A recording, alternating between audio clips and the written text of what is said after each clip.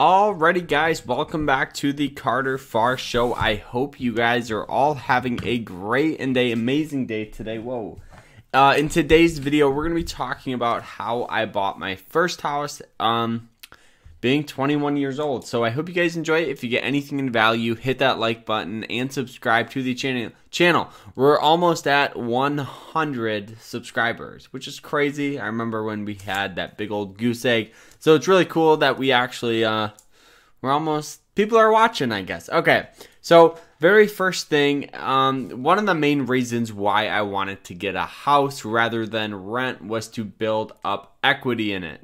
Because as you, pay your mortgage, you actually own the house. And if you sell it, you're pretty much not living for free, because I think no matter where you're at,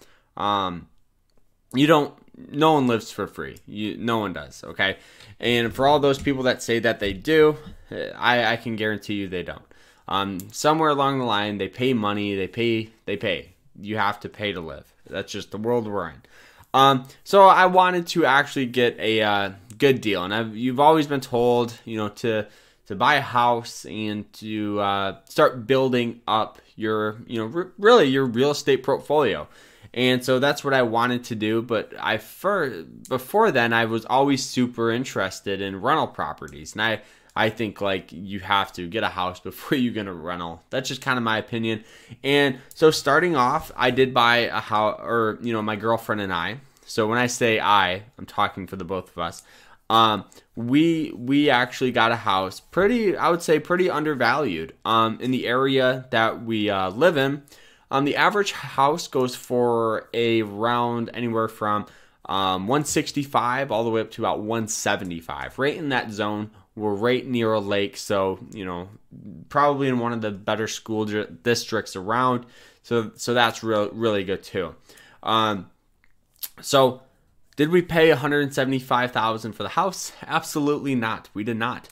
We paid $152,000 for this. And the reason why we got a good deal on it, well, one, it was a old rental property that pretty much the old renters kind of destroyed. I would say there was a lot of things, that was wrong with it. Right when we moved in, a couple days later, there was a leak in the sink. There was just a couple of very, very minor things, and we fixed them up. So now I do think that we did build a lot of equity pretty much instantly when we moved in. But the main part, how did you do it? What was my process? Well, with any house, you could buy a house with pretty much all you need is money. A lot of people make it out to be a big, hard process. It's really not. For me, it was getting all of the paperwork to the mortgage company, and all of that, making sure that was all situated. And that was probably the biggest and took the longest time for them to send that to the underwriters. But what I did and how I saved was honestly a pretty easy thing. Okay, before then, all my expenses were pretty much very, very low. And so what I would do is I would instantly pretty much split them in half, okay? So I would take pretty much 50% of my money and save it, okay? So of that 50%, honestly, all of it was probably going towards stocks. That's where a lot of it went. And then the other 50% was pretty much living. But since my expenses were low, I would say I could save like maybe 75 to 80% of my income. So then I would just save it and invest it. And the craziest part is during the pandemic is when we actually closed on the house. Okay, it was like in the heart of the summer, or late summer, early fall. So what I did is when everything fell in March, the S&P 500, blue chip tech stocks, everything fell. What I did is I just invested my money in them. And so then the market turned around. And then for those of you that don't know, in late summer was pretty much when we started hitting highs in the stock market again. And so I was pretty much sitting on a ton of cash. And then I really just used some of that cash for the down payment of the house. So it was a very, very easy process. I just had to show them all the paperwork and everything that I had the funds, and then it was pretty much good to go. But yeah, so honestly, it wasn't that hard or that big of a process. But one of my goals for this year is to get my first rental property. My main goal is to get anywhere from a one bath to 1 bath, 3 beds. Is kind of like where I'm looking, somewhere around where I'm at, because I think the real estate prices are not, I mean, they're pretty inflated. Everything's inflated nowadays. But the biggest question that I see myself asking is, should I hold the cash, wait for a fall, or should I just hop in? And I always tell myself with stocks, it's better to have time in the market rather than to time the market. And that's what I'm slowly starting to realize with real estate, is it's better to have rentals. It's better to have those than to not have them. And so that's what I'm starting to realize. So same thing.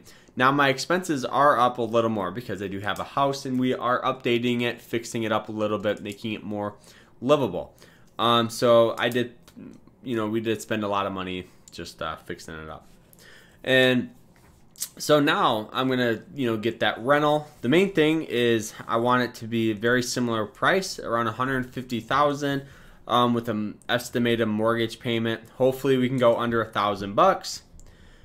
3 beds, 2 baths, and then charge around $1,500. So I'd make an extra $500 a month, which would be fantastic. And then I would also get the depreciation of the mortgage. So what that means, I'm not no real estate expert, let me tell you that right now. But here's kind of the idea that I've understood, because I'll tell you right now, I'm a complete beginner with real estate. So if let's say you have a mortgage payment, and let's say it's $1,000. I could be wrong, but this is my idea. Okay, if let's say 500 goes to principal, 500 goes to interest, you can write off that whole $500, okay, for interest. So if you have an extra $500, those kind of cancel each other out. I'm not 100% sure if you guys know, or maybe one day, we can get a real estate agent or a real estate investor on, and we can kind of just talk, because I think it would be really cool. But yeah, so I think that's one of my main goals. And then, of course, we are building up that $100,000 dividend portfolio. And a lot of people always think you need hundreds or thousands of dollars to invest, but you don't. I had a fuzz fall in my ear. I'm sorry. But a lot of people think you need all this money to invest, when reality is for real estate is more expensive, but it's one of the faster ways to become financially free. Stock market is a way that anybody with as little as pretty much nowadays $1 could start building wealth and create another passive income stream in the forms of dividends, growth. Some of you guys could even trade. So I do think there's a ton of opportunity everywhere. It's just all about, it's better to be in these markets right now than out of them. I know everything going on, but the thing is in 2007, when the stock market was hitting all-time highs, if you fast forward a couple of years later, you're still making money. And that's what you need to realize, and I need to realize at the end of the day. So that's kind of my main idea. That's pretty much how I bought my first house as a 21-year-old. So I hope you guys enjoyed the podcast. If you got anything in value, hit that like button and subscribe to the channel. We'll see you guys tomorrow. Take care, everyone.